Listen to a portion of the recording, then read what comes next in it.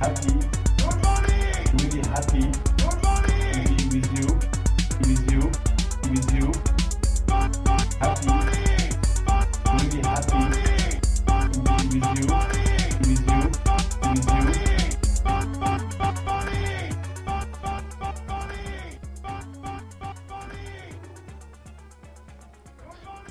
Good morning, bonjour à tous, bienvenue dans le NFT Morning, j'espère que vous allez bien, nous sommes le mercredi 22 novembre, c'est la 599e room. C'est Rem qui vous parle, voici John. Cette énergie du matin, j'aime, salut Rem, good morning. Je suis en train de me demander si on va pas faire un truc pour la 600e, mais bon. C'est demain la 600e. Hein. Exactement, c'est un peu tôt. C'est demain. Ça veut dire demain on reçoit Camille Roux. Ouais, ça va être cool. Ouais, ça va être une belle 600e. Et donc du coup, c'est la 599e du NFT Morning, Rem. Alors déjà, on n'est pas tout seul sur stage, c'est une room un peu ouverte et on l'a un peu ouverte à la dernière minute. Et donc, pour commenter et discuter avec nous, le fameux Ime FR de NFT 18, NFT 18. Salut Kono, comment ça va? Salut John, ça va et toi? Eh ben, et moi très bien. Et toi, mais non, mais... Oh là là, il est susceptible. J'ai posé la question, ça va. C'est le réflexe, ça va. Et toi?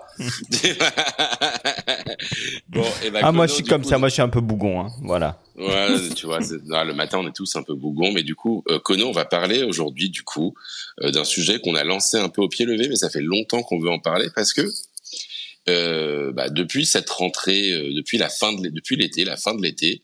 Ça anime quand même pas mal nos réseaux sociaux. Et puis, même si certains pensaient que ça allait s'essouffler, eh bien, on voit de plus en plus d'apps, de services, d'app qui sortent autour de cet univers de la social finance, la SocialFi, les réseaux sociaux, on va dire les réseaux sociaux avec une composante financière. Donc, le premier d'entre eux, c'était Friendstech. Avec ce principe de pouvoir tout simplement émettre quand on crée un profil une clé, et cette clé qui a un certain nombre de partitions permet aux gens en fait d'acheter cette clé pour accéder à votre groupe et donc à votre contenu. Et donc certains disent d'un côté que c'est le futur des réseaux sociaux, et puis c'est vrai qu'il y a des questions qui se posent parce qu'il y a toujours un questionnement sur la potentielle. Enfin, il y a plein de questions sur les réseaux sociaux, je rentre direct dans le vif du sujet, mais en tout cas sur le fait que les créateurs de contenu voudraient être rémunérés. Et d'ailleurs, voilà, X, je commence à l'appeler X petit à petit, voilà, X, ex-Twitter, évidemment, a fait un mouvement dans ce sens-là. Et donc, on voit que les comptes qui font plus d'1 million d'impressions par mois touchent un revenu hebdomadaire ou mensuel, justement, en fonction, comme une partie, tout simplement, des revenus publicitaires. Et donc voilà, alors certains disent c'est bien, d'autres disent oui, mais bon, ça reste des pouillèmes. Et concrètement, si tu fais 1 million d'impressions, tu vas toucher $60 ou je sais plus, enfin voilà, les chiffres varient. Donc voilà, il y a un questionnement en tout cas sur cette monétisation du contenu. Et puis évidemment, dans la foulée de Friendstech, il y a plein d'autres projets qui sont apparus. Il y en a certains, enfin je les connais pas tous, mais voilà, dans les plus récents, moi j'ai vu Rivel, j'ai vu Friendpet qui est en ce moment un peu le réseau là qui fait un peu du bruit en ce moment. Tout simplement dans la mesure où on va dire on commence, on va dire à sentir les prémices d'un nouveau BullRun, même si on n'en sait rien. Et évidemment, peut-être qu'en fait, dans 1 mois, tout va se réécrouler, puis on va attendre encore pendant 1 an avant que ça arrive. Mais quoi qu'il arrive, un BullRun, c'est des nouveaux usages. Ça veut dire que évidemment, l'usage de la DeFi et l'usage des NFT en 2020-2021 enfin on va dire 2020 même pour parler du début, ont développé, ont onboardé un certain nombre de nouvelles personnes dans le space. Et nouvelles personnes dans le space, c'est ça un BullRun en fait. Un BullRun, c'est quand le nombre de newcomers finalement fait pression sur les prix. Et donc pour qu'il y ait des newcomers, ça vient souvent avec des nouveaux usages. La vague de 2017, c'était aussi un côté assez financier, c'était notamment les ICO sur l'aspect assez spéculatif, mais aussi sur l'aspect quand même levée de fonds et l'aspect entrepreneuriat qui avait généré un intérêt et qui avait marqué le BullRun. Et donc, on se pose des questions sur d'où vont venir, quel est le nouvel usage qui va être à l'origine de ce nouveau BullRun. Et donc, il y a beaucoup de gens qui réfléchissent, qui se posent des questions, qui font des spéculations. Il y en a qui parlent de sport, de sport. Alors le sport, oui, mais de gaming aussi. C'est vrai qu'il est extrêmement bien positionné, sur lequel on voit beaucoup de choses qui bougent. Et puis, de plus en plus de gens disent, en fait, il y a quelque chose autour des réseaux sociaux. Et sur les réseaux sociaux, d'un côté, on a une forme d'insatisfaction perpétuelle sur à la fois le business model des réseaux sociaux, hein, c'est le point de départ initial. On cite souvent en référence les problématiques de méta, notamment, qui captent 99% de la valeur, 99% des données personnelles, et qui d'un côté rémunère pas pour le contenu créé et de l'autre exploite de la donnée. Donc c'est vrai que c'est une problématique de départ, et on a eu beaucoup d'utopie Web3 autour de cette problématique en se disant qu'on allait pouvoir créer une nouvelle chose. De l'autre, c'est vrai que c'est quand même compliqué parce que réseau social, ça nécessite d'avoir une forme de social graph, donc une sorte de masse critique qui fait qu'à un moment donné, on rentre dans le jeu.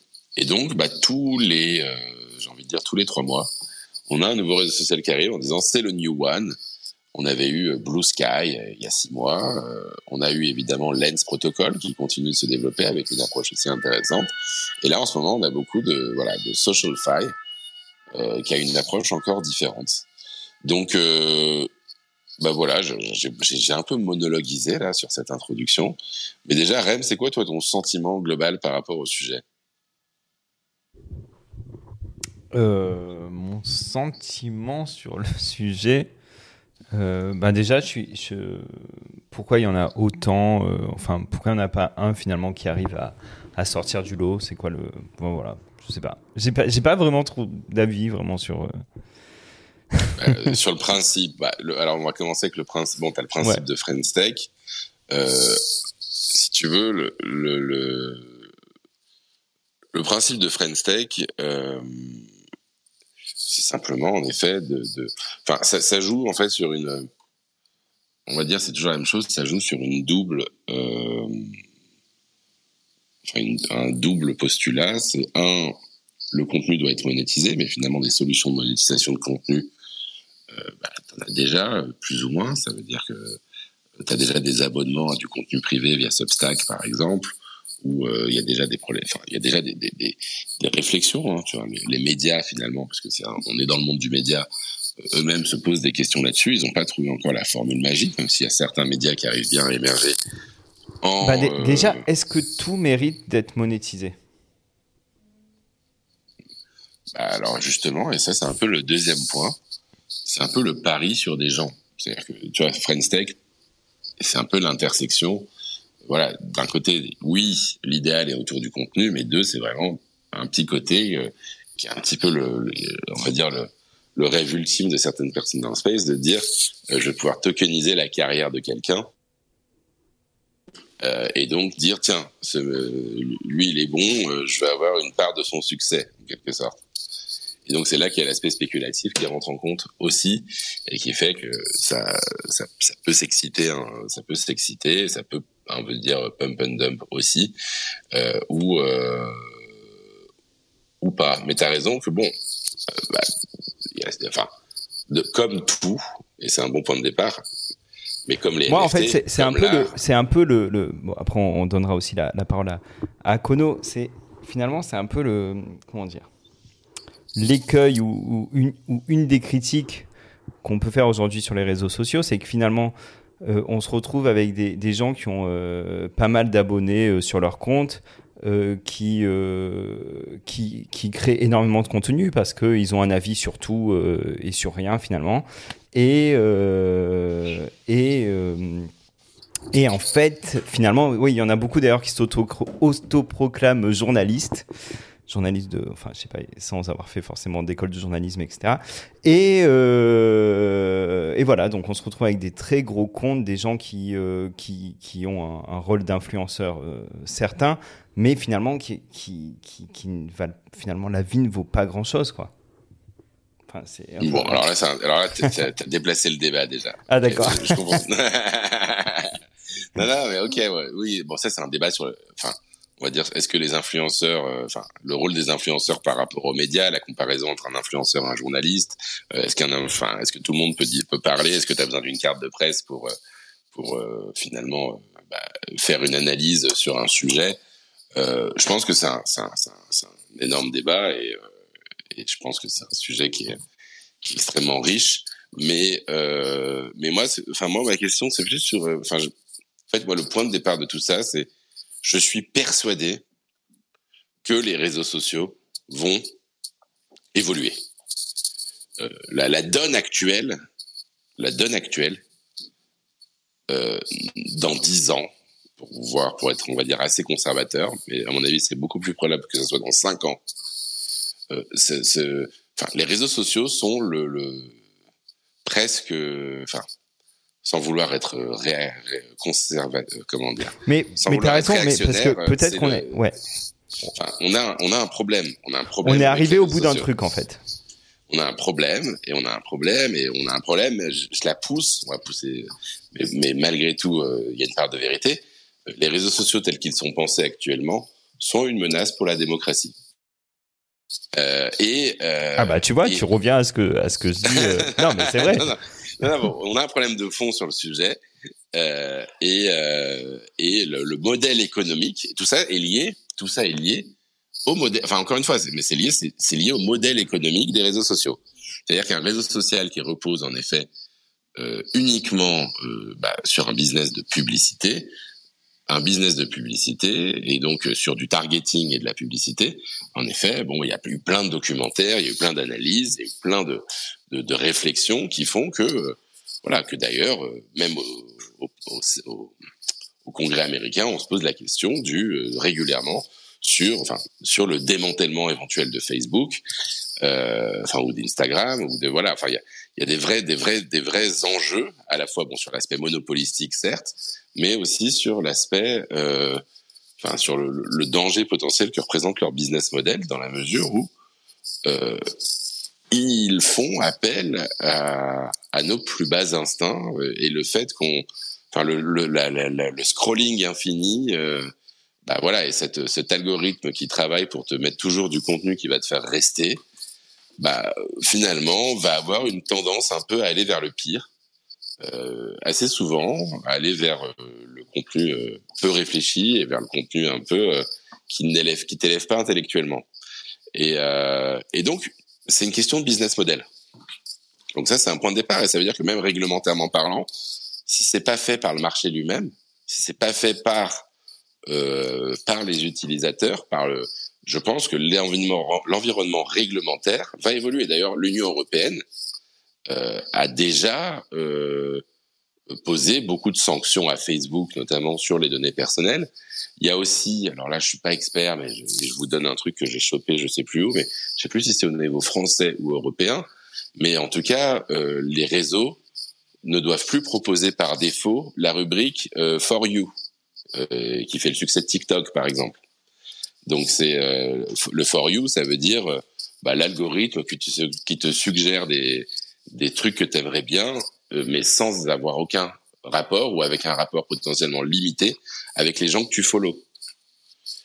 Donc il y a quand même. Alors John, attends, parce Ouais. que en fait, il y a Mister Eden qui a mis des commentaires depuis tout à l'heure sur le chat et finalement il nous a rejoint et en fait je pense qu'il a pas mal de trucs à nous dire sur le sujet parce que je vois que ses commentaires sont très pertinents. Salut Mister Eden. Oui, bonjour.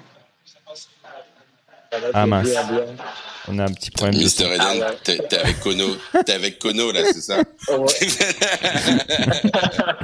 Au fond de la cave. Ouais, non, mais du coup, je vais mettre mes trucs en commentaire. J'aimerais te le dire. Alors je lis quand même ton premier commentaire que tu as mis avant même que la room ne commence. Donc les SocialFi font appel à une tendance naturelle du comportement humain dans un environnement nouveau qui est la formation de groupes sociaux divers qui finissent par devenir des communautés établies et stables. Nous y sommes approximativement. Pas mal. John. Ah, pardon, j'étais en mute. On est d'accord. Et Ça, je pense c'est le qu'on premier touche- comment. Vas-y, alors on va faire tous les comments. Ah, tous les commandes de Mr. Eden. D'un point de vue structurel, nous allons maintenant avoir une époque de recrutement. Il y aura plus d'intégration des nouveaux venus dans les communautés sociales déjà existantes et leur donner de la valeur que de création de nouvelles communautés. D'accord, très bien. Donc en effet, alors c'est intéressant. Enfin moi je trouve ça intéressant mais d'un autre côté, j'ai l'impression, pour être honnête, et pour rentrer un peu dans le vif du sujet aussi, que on touche pas pour être un peu plus direct même sur mon avis, je crois pas en French Tech, personnellement. Je crois pas en French Tech. Je crois éventuellement sur des Je formes crois pas au dérivées. modèle de French Tech. Je crois pas au French C'est-à-dire Tech au tel French qu'il Tech est. et compagnie. Non, je crois pas à French Tech tel qu'il est aujourd'hui. Donc juste French Tech. Bah, en tout cas, le simple fait de voilà, juste un jeton, une valeur, un accès, je pense que c'est pas économiquement viable, en fait, et c'est pas économiquement viable, notamment pour le producteur de contenu. En fait, je trouve qu'on est en train de reproduire, ce que justement, et d'ailleurs le commentaire de Mr. Eden me fait aussi penser à ça. Finalement, on est très très proche de ce qu'ont déjà fait tous les projets NFT les 2 dernières années, qui, même s'ils avaient plus ou moins une roadmap, vendent avant tout une communauté. T'achètes un Cool Cat, quand t'achètes un Ape ou un Pudgy Penguins, malgré tout aujourd'hui, malgré tous les autres ressorts qui sont en train de se développer, à la base, ce que t'achetais, c'était un accès à la communauté, au Discord, aux soirées et à ce qui va avec. Et en fait, on a T'achètes déjà... un groupe d'amis, quoi. Bah, tu t'achètes un accès à des gens qui ont des valeurs communes, et qui ont du contenu commun, qui ont une pensée et qui vont t'apporter, une communauté, quoi. Bah, alors, bon, du coup, je commence à... Yeah, il est ça y est, chaud, ça là, monte, ça monte. On l'a Depuis- chauffé, là. Là, tu vois, il était sur là, il se retenait, il dit bon. Et là, Il était dans son ok. lit, là, il a sorti les gants de boxe, là. Là, on l'a comme, bon, là, depuis fini tout à les l'heure, conneries. J'écoute pour savoir c'est quoi un petit peu la base, le fond de la discussion. Moi, je veux pas faire mon vieux, hein, mais la social finance, bon voilà, c'est le nouveau terme. Moi, j'en ai entendu parler avec BitClout en 2018, 2019. Je sais plus quand c'est sorti ce truc, mais c'est exactement la même chose que FriendTech. Hein. C'est la même chose. On va prendre des parts de la popularité des gens sur les réseaux sociaux parce qu'ils vont lier leur compte et donc on va pouvoir voir le nombre de followers, le reach qu'ils ont et on va tokeniser tout ça en parts. Voilà, pour croire plus ou moins en fait à cette personne et le contenu qu'elle pourra fournir à un groupe privé. Mais bon, à l'époque, hein, parce que bon, on compte en bloc donc la cryptoland, ça s'appelait la social tokenization, pas vraiment la social finance. Donc c'est pour ça le terme là, je vois qu'il a un peu changé aujourd'hui. Je me dis bon, du coup je réponds à ta question initiale. Non, je pense pas que ça va lancer le BullRun. Hein, je suis désolé, mais bon, en 2019 ça avait pas lancé grand chose. Même toutes les expériences en fait qu'il y a eu justement avec tous ces social tokens où un artiste en fait n'importe quel artiste pouvait publier son propre token avec rôle de mémoire, Try-Roll, c'était ça le nom du produit à l'époque, Qui s'était fait hacker. Et du coup, en plus, c'est fait hacker, a mis du temps avant de rembourser tout le monde, etc. Enfin, je sais qu'il y avait beaucoup de communautés qui comptaient un petit peu justement là-dessus parce que ça permettait d'avoir des interactions avec sa commu et c'était un modèle qui était assez intéressant, justement pour amener de l'engagement avec sa commu. Donc voilà, c'était surtout ça le truc de base. BitCloud, ça a monté très vite, très haut, et puis c'est tombé dans l'oubli au bout de quelques mois. Et donc là, maintenant que voilà, French Tech arrive, du coup, on reparle de ces possibilités, mais moi, je suis pas hyper, on va dire que je suis plutôt critique envers la social finance parce que qu'est-ce que ça veut dire en fait exactement là, de tokeniser son propre compte. En fait, tu tokenises du coup soit ton avatar, soit la portée que tu as effectivement. Et c'est moi la question que je m'étais posée. Et alors attends, et je te la pousse d'ailleurs. Bon, je pense qu'on est assez, et j'ai envie de dire, avançons, parce que je pense qu'on a une sorte de consensus entre, en tout cas, les trois personnes qui sont sur la stage. Mr. Eden, toi, t'y crois ou t'y crois pas d'ailleurs?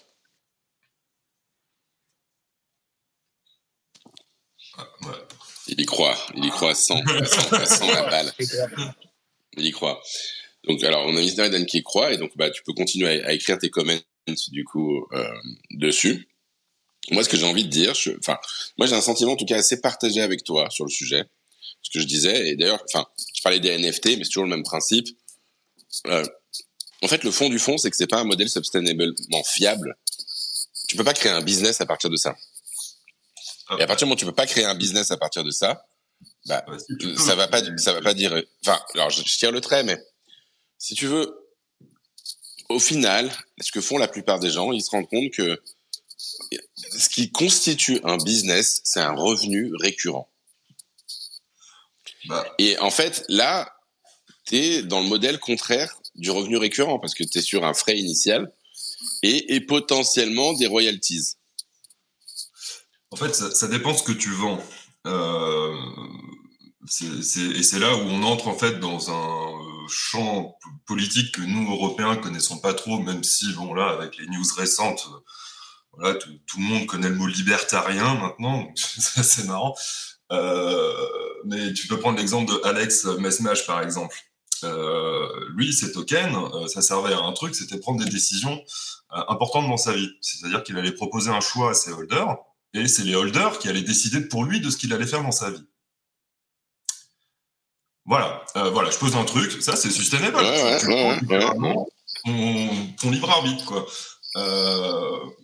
Donc, c'est peut-être aller un peu loin, mais en fait, c'est l'idée sous-jacente. Ouais, mais j'ai envie de te dire, et même ça, à un moment T, est-ce qu'il le fait encore aujourd'hui? En fait, ça avait bien marché pour son voyage à Los Angeles, mais pas de chance pour lui, il y a eu le confinement. Donc, non, mais ce que je veux dire, c'est un peu ça, c'est que t'as toujours un truc dans ta vie qui va te dire, c'était sympa, mais je vais pas faire ça pendant 10 ans. Et en fait, c'est ça quand je parle de business sustainable, c'est qu'à un moment donné, je pense quand même que, mais après, je demande qu'à me tromper, et peut-être que, en fait, dans un an, je dirais le contraire, mais on a eu une forme d'illusion, je trouve, et peut-être qu'à un moment, on va trouver la formule, mais on a une forme d'illusion dans le Web3 sur le fait que vendre un token, c'est un revenu initial, et jusqu'à présent, il n'y a pas de revenu récurrent derrière. Et donc, le seul revenu récurrent qu'on a trouvé jusqu'à présent, c'est de continuer à émettre plus de tokens qui font une forme de dilution et qui vont à un moment donné faire que tu as un problème. Donc, si tu veux, je vois pas le truc pour l'instant.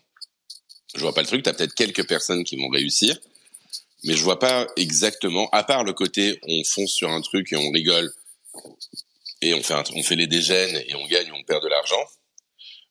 J'ai du mal à voir le truc. Et là, en ce moment, après, il y a quand même des choses qui sont intéressantes. Moi, j'en ai découvert quelques-uns que je trouvais pas mal parce qu'ils avaient un positionnement. Ils te rajoutaient quelque chose au niveau du contenu, tu vois. Tu vois, quand tu utilises... moi, j'ai vu, il y a pas mal d'artistes qui sont sur Revel, par exemple. Et Et en fait, Révèle, on va dire que tu es un peu plus proche d'une plateforme art. En fait, tu vois, tu tokenises des photos ou du contenu que tu crées. Donc, on est un peu plus proche de la plateforme, tu vois, finalement.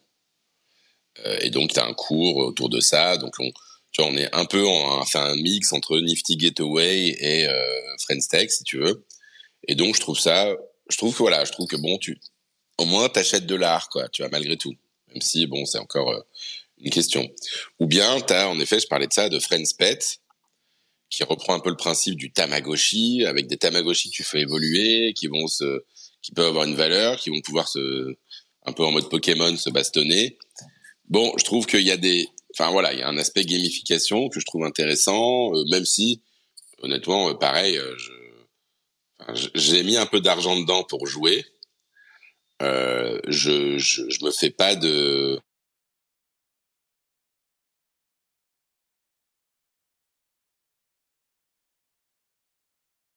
Ah, bon. John est parti à nouveau. Kono, une petite réaction? Oui, pour compléter, déjà sur Friendstack, j'ai publié quelques datas. Ok, Là, c'est intéressant ça. Ouais. Donc, on peut voir que passer la hype, aujourd'hui, on vend surtout. Il y a beaucoup de ventes. Il y a de moins en moins d'utilisateurs actifs. Donc là, j'ai l'impression qu'en fait, ce qui se passe avec tous ces trucs, Friendstack, en gros, a lancé plus ou moins une hype, on va dire une petite hype autour de ça, une petite méta sur laquelle on peut s'accrocher. Et là, en ce moment, ce qui se passe, c'est que c'est, à mon avis, les mêmes qui jonglent de nouveaux projets, nouveaux entre guillemets, en nouveaux projets pour faire monter la sauce avec une petite amélioration. Donc, bon, ça peut être une sorte de Tamagotchi, ça peut être moi c'est plutôt sur les artistes, en fait ils reprennent le truc de base, mais ça reste fondamentalement la même chose. Je vois pas en fait la différence, moi perso, entre un Telegram privé, tu vois, où tu donnes le lien en fait que à tes collectionneurs d'art par exemple, si tu veux partager du contenu exclusif. Pourquoi il faudrait qu'on passe en fait obligatoirement par un de ces trucs où on vend des clés, d'ailleurs, avant, ça s'appelait des shares, et maintenant, ils appellent ça des clés, pour éviter de se faire taper dessus par la SEC. Bon, c'est pour ça. Moi, je pense qu'il y a pas mal de trucs, en fait, autour de la société. T'as regardé un peu le principe de Friendspet, c'est ça? Non, pas du tout. Je ne connaissais pas. De ce que après, comme tu as été coupé, je me suis dit, zut, j'ai pas la description complète. Zut. Non, mais oui. Non, mais bon. Non, mais t'as raison que c'est assez proche, finalement. T'as un peu de gamification, mais je pense qu'en effet, je prends d'ailleurs aussi le commentaire de Mister Eden là, qui a rajouté un peu d'informations. Je lis aussi le commentaire de Romain. Perso, je crois plus à des modèles comme ceux de Lens Protocol, qui remet le créateur au centre, lui permet de monétiser ce qu'il souhaite, comme certains posts, proposer du following payant, et sans forcément rajouter une couche de tokenisation. Kono, t'as un avis sur Lens, justement? Moi, Lens, j'utilise assez activement. Mais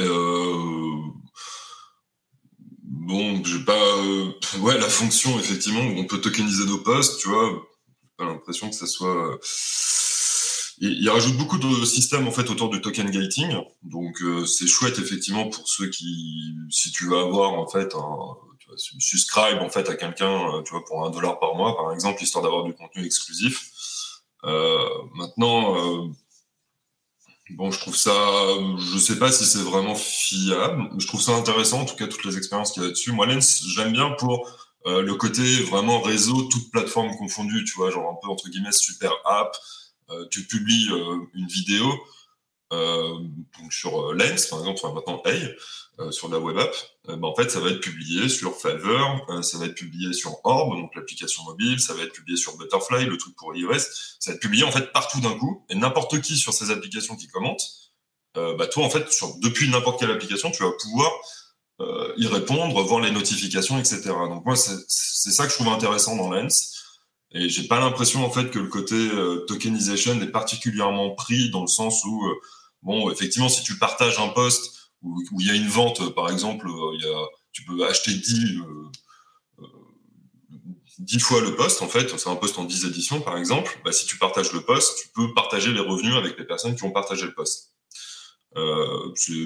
Pourquoi pas, tu vois, ça incite en fait les gens à partager du coup ton contenu. Tu peux même proposer, il fut un temps, tu pouvais même proposer des récompenses aux gens qui retweetaient en fait ton post. Bon, évidemment, ça marche très bien. Hein, si tu donnes de l'argent, tu donnes un batik, tu vois, enfin tu donnes 0,1 batik à 10 personnes qui retweetent en fait le post. Mais après, effectivement, tu peux avoir plusieurs mécanismes comme ça qui sont assez intéressants qu'on n'a pas trop sur Twitter. Maintenant, mais c'est quand même intéressant parce que leur approche déjà, enfin, si on devait un peu classer ou définir, en tout cas, t'es pas uniquement basé sur une réputation et un nombre de followers, mais en effet, chacun va pouvoir avoir une stratégie. Enfin, c'est un protocole, donc tu peux imaginer qu'avec une bonne stratégie, tu pourrais éventuellement trouver quelque chose qui marche, je dis n'importe quoi, faire 10 articles gratuits, puis un payant de temps en temps pour certaines raisons. Enfin, tu peux tester des modèles, quoi. C'est ça. C'est vraiment là en plus il y a eu plus ou moins un grand nettoyage des bots parce qu'au début il y avait une promesse d'airdrop, donc du coup en fait on est nombreux à s'être fait spammer, mais tu peux effectivement tenter quand même, comme là en plus c'est un peu nouveau et que les gens sont intéressés par le réseau social plus que par un aspect de spéculation pure. Enfin, je veux dire, Friendsteak, c'est que de la spéculation. Hein. Je veux dire, faut pas avoir plus loin. Hein. Est-ce que cette personne, va me faire pumper mon investissement Est-ce qu'elle a la capacité juste avec ses tweets de voilà. Là, sur Lens, on est quand même effectivement sur autre chose. C'est comment cette personne va considérer ce réseau social dans un ensemble et comment elle va se placer dedans, quelle identité on va avoir. Enfin, tu vois, ça donne un peu une nouvelle chance. Il y a vraiment quelque chose de nouveau avec Lens que moi j'aime beaucoup. Puis vraiment, il se donne pour vraiment aboutir à un réseau social quand même relativement, voire même très décentralisé, quoi. Donc, Ok. Et alors du coup, il y a Gwendal qui nous a rejoint aussi. Je vais en profiter pour lire le dernier comment que j'ai vu du coup de Mr. Eden, qui nous dit « En effet, le modèle n'est pas fiable et la plupart... » Alors on revient sur un peu les Friendsteak-like. La plupart des propositions de projets qui sortent au fond ne comptent que sur le concept de hype qui crée des grandes choses dans le passé. Bon voilà. Et seulement aujourd'hui, tout le monde a capté le truc. Et du coup, ça ne tient plus. Bon, on est sur la confirmation un petit peu de ce qu'on se disait. Et du coup, Gwendal, comment ça va ? Hello, ça va et toi ? Eh c'est un plaisir de t'avoir avec nous ce matin. On est précis. Et donc Gwendal, c'est vrai qu'on t'a pas reçu depuis un petit moment, mais t'as créé la punk cam qui défraie justement qu'on voit apparaître énormément sur les réseaux sociaux. Soit des punk holders qui prennent finalement des selfies en lançant leur visage par un filtre punk, soit des gens qui ont remixé finalement des traits pour créer leur propre punk. Et donc j'imagine que c'est un projet là sur lequel tu passes pas mal de temps en ce moment. Ouais, c'est le projet sur lequel je passe le plus de temps en ce moment là. Donc on va faire là, on n'est pas encore lancé publiquement, on est en bêta, mais on annonce, on va faire un lancement public prochainement. Et là, on va avoir des belles nouvelles à venir dans le courant du mois de décembre. Des belles nouvelles. Ouais. Donc écoute, peut-être que tu pourras venir à ce moment-là pour en parler. Ouais, avec grand plaisir. Mais bon, effectivement, il y a un aspect social aussi. Nous, je rentre pas du tout dans ce truc de tout tokeniser, de vouloir tokeniser, y compris les relations qu'il y a entre les gens, parce que c'est ça au final quand tu réfléchis à des social tokens ou à des outils comme je vous entendais parler. J'ai pas entendu toute la room, donc je peux peut-être répéter des choses que vous avez déjà dit, mais tous les social tokens, les friendtech, etc., qui vont aller tokeniser indirectement les relations qu'on a avec les gens, sont un peu dangereux, tu vois, parce que effectivement, tu prends l'exemple de friendtech où ton ami va te dire achète mon token, c'est génial, ça va pumper, ça pumpe pas, et tu te retrouves avec un truc qui vaut plus rien en ayant eu l'impression de t'être fait escroquer par un ami. C'est pas génial, tu vois, je trouve qu'en termes de dynamique, c'est pas la meilleure utilisation des tokens qu'on ait. C'est vrai que c'est pour cette raison-là que je suis jamais allé dessus personnellement. Parce que je me suis dit, tu vois, je suis pas un influenceur, mais j'ai des gens qui me suivent. Je me suis dit, putain, il y a des gens qui risquent d'acheter mon token, alors que je sais que je vais pas rester toute ma vie là-dessus. Donc, tu vois, je me dis, finalement, je me dis, alors même, je sais pas si t'appelles ça du rug ou pas, mais malgré tout, c'est un peu, à la fin de l'histoire, tout le monde rug ses potes, quoi. Ouais. C'est ça. C'est une belle, après, pourquoi, il y a des gens dont c'est effectivement qui le font sans s'en cacher, mais oui, je trouve ça pas, en fait, ça revient à une discussion que voilà, on a déjà eu, enfin qui est assez courant dans la blockchain, c'est qu'il n'y a pas besoin de tout tokeniser. Je pense que la blockchain c'est génial pour beaucoup de choses, et notamment voilà, aujourd'hui ça permet aussi de créer, voilà, ça crée un graphe, on voit que Lens Protocol exploite, on peut voir voilà, qui est connecté à qui. Donc ça fait partie des bons usages. Voilà, ça permet de faire des bonnes transactions, ça permet de créer des objets digitaux de manière décentralisée, de les gérer comme voilà, on sait très bien le faire avec les NFT. Mais oui, il y a sûrement des usages qu'on n'a pas encore découverts, mais il y en a quelques-uns, je pense, qui sont pas, pour lesquels la blockchain n'est pas adaptée. Et alors du coup, je trouve ça intéressant d'en discuter avec toi parce que malgré tout, de manière un peu plus générale, ça a coupé, excusez-moi. C'était un peu le début de la room aussi. J'expliquais qu'il y avait quand même une situation qui était pas satisfaisante dans le monde des réseaux sociaux dits Web 2, qu'il y avait quand même des évolutions qui allaient venir selon moi de la blockchain. Donc on a évoqué le modèle de Lens Protocol qui est cool, mais qui reste très, on va dire, pour que ça touche du monde, c'est encore un peu, on va dire, intellectuel. On est encore sur une proposition qui est encore un peu complexe, pour moi. Je sais pas ce que vous en pensez. Ouais, pour moi, c'est vrai que dès lors qu'il y a si je peux prendre rapidement la parole là-dessus, il y a Lens, il y a quand même pas mal voilà, il faut interagir avec la blockchain, il faut signer des transactions, etc. Donc c'est génial pour nous, pour les gens de cette niche, les quelques centaines ou milliers de personnes qui sont qui interagissent quotidiennement avec la blockchain. Mais pour le reste du monde, tu leur expliques ça, ils comprennent pas, et voilà, c'est pas quelque chose avec lequel ils ont envie de dealer. Donc c'est vrai que ce qui est génial en revanche, c'est toutes les abstractions, tous les voilà, avec l'account abstraction, enfin tous les nouveaux moyens qu'il y a de pouvoir interagir avec la blockchain indirectement sans devoir aller signer des transactions toutes les 2 secondes. Donc je pense effectivement si les plateformes, les réseaux, si on a des réseaux sociaux un peu plus Web3 qui intègrent ça de cette manière, c'est-à-dire en le cachant totalement à l'utilisateur final, ça peut le faire. Sinon, encore une fois, si tu fais signer des transactions toutes les 2 secondes, tu vas avoir des users, mais bon, tu te limites à ta niche, quoi, à la niche des power users Web3. Donc ouais. Et c'est ça. Et moi, je pense que c'est un axe. Et je pense que c'est un peu. Alors après, moi, j'ai une vision. Enfin, chacun a sa vision avec son background et ses expériences plus ou moins biaisées. Mais malgré tout, j'ai le sentiment que, pour le coup, moi, je vois ce qui a marché en fait dans cet univers. Ce qui a marché pour l'instant, concrètement, au-delà du monde purement financier et du monde de la spéculation, on a différents domaines qui sont l'art et un peu le gaming, où les gens sont contents de posséder des choses pour posséder des choses. Ouais. Et donc, voilà, tu vois, moi je pense que c'est cette notion de digital ownership qui doit être inscrite au sein du réseau. Ouais. Mais en effet, le fond de la question, et pour moi c'est vraiment ça, même si évidemment il y a toujours un aspect financier, parce que c'est une question, dès que tu parles d'ownership, tu parles de valeur, dès que tu parles de valeur, ouais, tu parles potentiellement de finance, mais le digital ownership, il faut quand même qu'il soit self-sustainable au-delà de la finance. C'est ce qu'on dit toujours sur l'art, par exemple avec Rem, vous voulez acheter de l'art, achetez quelque chose qui vous plaît et sur lequel vous n'aurez aucune frustration, même si c'est irrevendable, même si ça vaut 0. D'ailleurs, c'est ce qui fait que tu vas acheter sur un petit marché en Bretagne une peinture de paysage d'un artiste anonyme qui aura sûrement aucune valeur jamais. Et voilà, achète ça pour te faire plaisir. C'est le digital good, si tu veux. C'est ce qui fait que, malgré tout, là, il y a quelque chose. Et quand tu regardes l'univers Web 2, malgré tout, dans Fortnite, 6 milliards dépensés chaque année pour s'acheter de la skin. Donc, tu t'achètes du digital good sur lequel tu n'as pas d'ownership.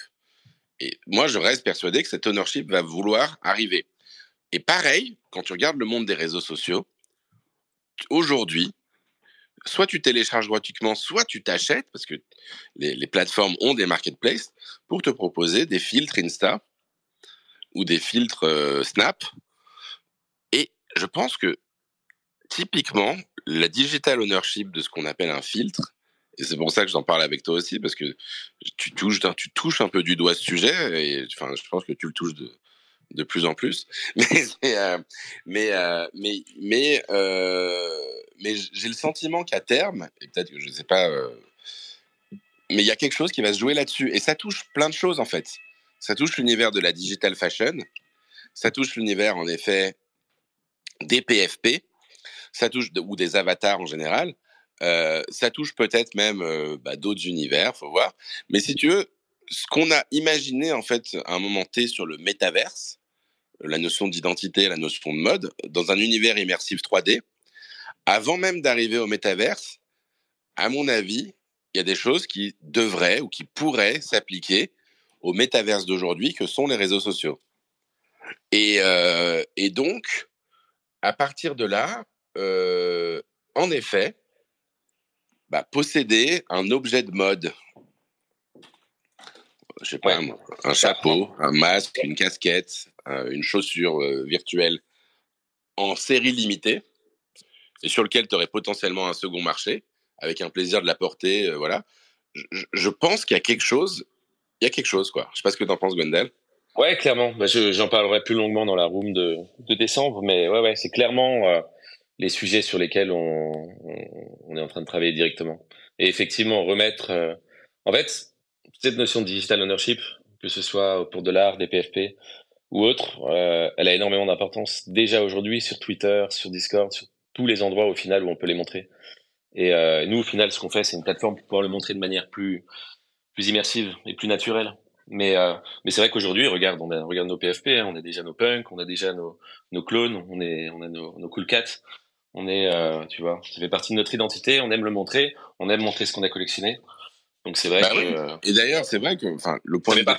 Pour moi, tu vois, en parlant d'app social, excuse-moi, je te coupe. En parlant d'app social, c'est vraiment en termes de dynamique sociale dans notre monde à nous. Tu vois, le Web3, les NFT, etc. Ce sujet de NFT, de dire quel est l'avatar que je possède qui me représente, quelle est l'œuvre d'art que j'aime bien, ou quel est l'artiste que je soutiens. Ça fait vraiment partie des liens sociaux qu'on a, en fait. Tu vois, ça fait vraiment partie des objets qui vont justement créer du lien entre nous. Donc ouais, c'est ce sur quoi on se concentre avec Punkam. Non, mais je vois très bien. Puis finalement, c'est vrai qu'on l'avait un peu touché du doigt, justement, pendant le BullRun, quand Twitter a commencé à faire les profils certifiés, en reliant en partie la photo de profil à ton NFT, ton compte, je sais plus si t'es lié ou pas, mais ton nom éventuellement à ton ENS. On voit déjà, voilà, au niveau du profil de l'identité, que ça s'était effleuré du doigt, ça avait suscité de l'intérêt déjà. Insta avait plus ou moins fait pareil. Et c'est, enfin, il y a quelque chose. Il y a quelque chose là-dessus. Ouais. Après, comme tu dis, non, vas-y, je te laisse terminer. Non, vas-y. Non, après, comme tu disais, c'est vrai que tu l'as soulevé aussi, mais dès lors que, enfin voilà, la notion de propriété va de pair avec la notion de spéculation, forcément des choses. Tu peux posséder, échanger des choses et que certaines prennent plus de valeur que d'autres. Nécessairement, les gens commencent à spéculer et ça met des dynamiques qui sont pas toujours géniales parce que voilà, les gens peuvent être greedy, négatifs. Donc, c'est vrai qu'il faut vraiment maintenir ça à l'esprit quand tu fais une app sociale, quelle qu'elle soit, hein, je pense. Bien sûr. Et même au-delà de ça, une plateforme. Hein, tu regardes, la spéculation a tué on a failli, le space entier a failli imploser avec Blur. Enfin, tu vois, il y a encore des sentiments assez négatifs vis-à-vis des plateformes qui sont purement spéculatives. Donc même si au final, tu vois, on parle de place de marché, si vraiment t'encourages que la spéculation impersonnelle et tu vois, et tu détruis la relation qu'il peut y avoir entre les créateurs et les collectionneurs, c'est fini, quoi. Donc il faut toujours maintenir ça à l'esprit, c'est sûr, quelle que soit l'app, que ce soit sociale ou non. J'ai envie de demander à Rem un peu son avis sur le sujet. Quand il dit Rem, ça veut dire hyper intéressant. Il était ailleurs, quoi. Ça veut dire Pourquoi tu me poses la question alors que je suis en train de mater je sais pas quoi sur les réseaux, justement. Ouais, c'est à peu près ça. Merci Rem. Non, mais du coup, non, mais en fait, en tout cas, Enfin, du coup, juste pour revenir un peu sur le débat, et je pense que justement, ça va être un bon teasing pour une room qu'on aura l'occasion de faire en décembre, du coup, quand on te recevra aussi.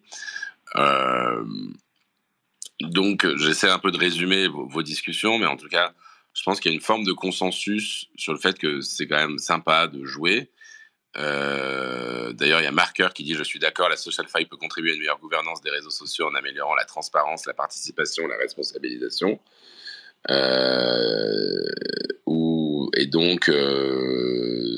Et donc, voilà, il y a un questionnement. Il y a d'ailleurs Konohime qui a partagé son article aussi, que je vous invite à regarder, From Social Tokenization to Non-Fungible Transhumanism. Putain, il fait des beaux titres. C'est Kono, c'est beau, hein. T'as vu le J'étais inspiré pour celui-là. Voilà, ça fait partie de mes articles opinions, réflexions à l'époque. Et c'était une série en 3. Il y a 3 articles pour celui-là. Mais voilà, je me suis dit que celui-ci était peut-être le plus pertinent puisque au final, voilà, on en vient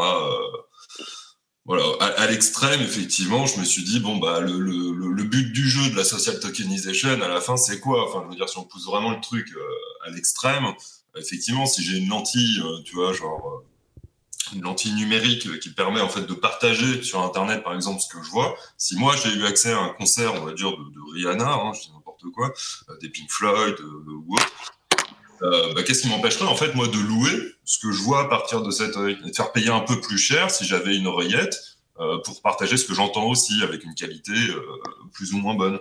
Et donc du coup à mon réseau, je pourrais partager ce que je suis en train de vivre effectivement dans ma vie de tous les jours. Et là, ça serait vraiment quelque chose de tangible. Ça serait pas juste de la spéculation. C'est que les gens se diraient, putain, lui, il a des accès pour aller à des concerts incroyables. Du coup, voilà, pour cette soirée-là. Pas besoin d'attendre la lentille. On a des téléphones, non? Non, avec des caméras. S'il te plaît. Pardon. Non, alors John, désolé, c'est vrai que parce que je cogitais un peu, c'est pour ça, tu m'as pris au dépourvu, mais si tu veux mon point de vue, c'est que finalement, cette histoire de SocialFi, on touche vraiment du doigt pour moi, en tout cas, l'ADN du Web3, finalement. Je m'explique. C'est que on va pas... tous les gens qui sont aujourd'hui là connaissent un petit peu l'histoire, mais bon, pour rappeler, finalement, d'après moi, dans le Web 1, on avait juste accès à du contenu. Le Web 2, on a créé, on a partagé. Le Web 3, pour moi, c'est on crée, on partage également et on reçoit de la rémunération pour ce qu'on crée. C'est-à-dire que les créations ne vont plus dans les mains de tiers ou beaucoup moins. Finalement, pour résumer, Web 1, on était spectateur. Web 2, on est spectateur et acteur. Web 3, on sera spectateur, acteur et producteur. Et donc, je pense que c'est des enjeux qui sont colossaux. Maintenant, peut-être que les exemples qui ont été créés jusqu'à présent, Fuenstech et tout, ne l'ont pas été pour les bonnes raisons. Mais peut-être que par la suite, on aura des réseaux peut-être plus spécialisés, où les gens iront chercher le contenu dont ils ont vraiment envie et ils seront prêts à payer pour ça, quoi. Donc oui, la notion de contenu payant, en effet. Après, moi, je reste encore une fois sur cette question de départ.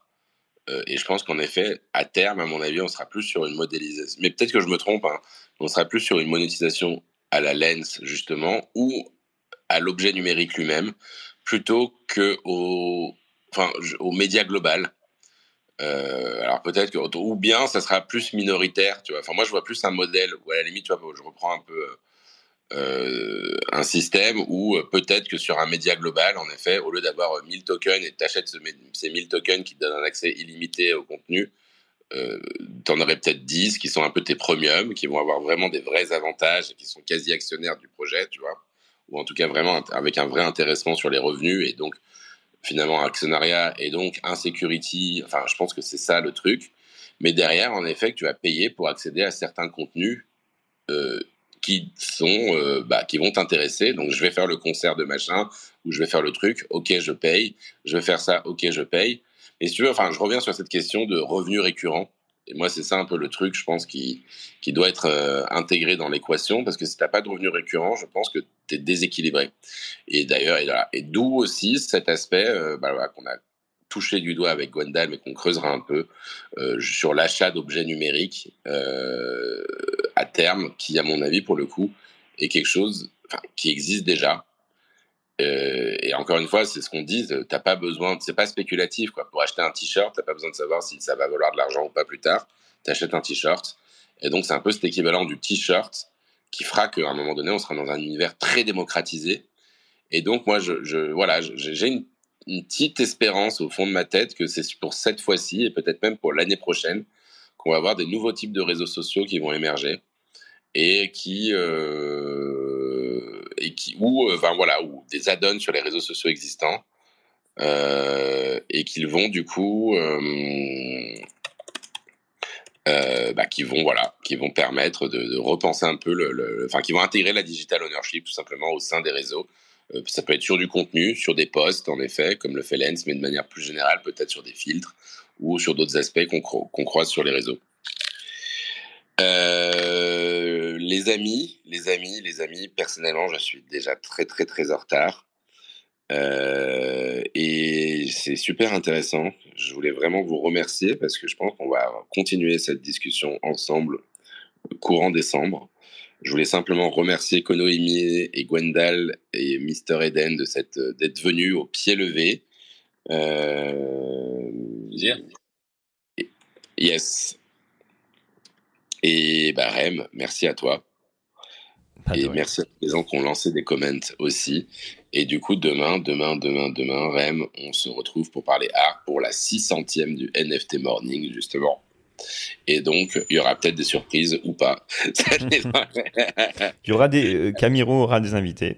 Juste, on sait qu'il y aura Florian Zumbrun et Julien Gadachoat. Voilà, je vais y arriver. Et en fait, ils vont parler justement de comment vivre en tant qu'artiste de son art et puis comment se faire connaître également. Très bien. Ça a l'air super. Bah oui. Ouais, ça a l'air super. Okay. Super. Écoutez les amis, à demain et puis good morning. Good morning. Happy. Good morning. Really happy.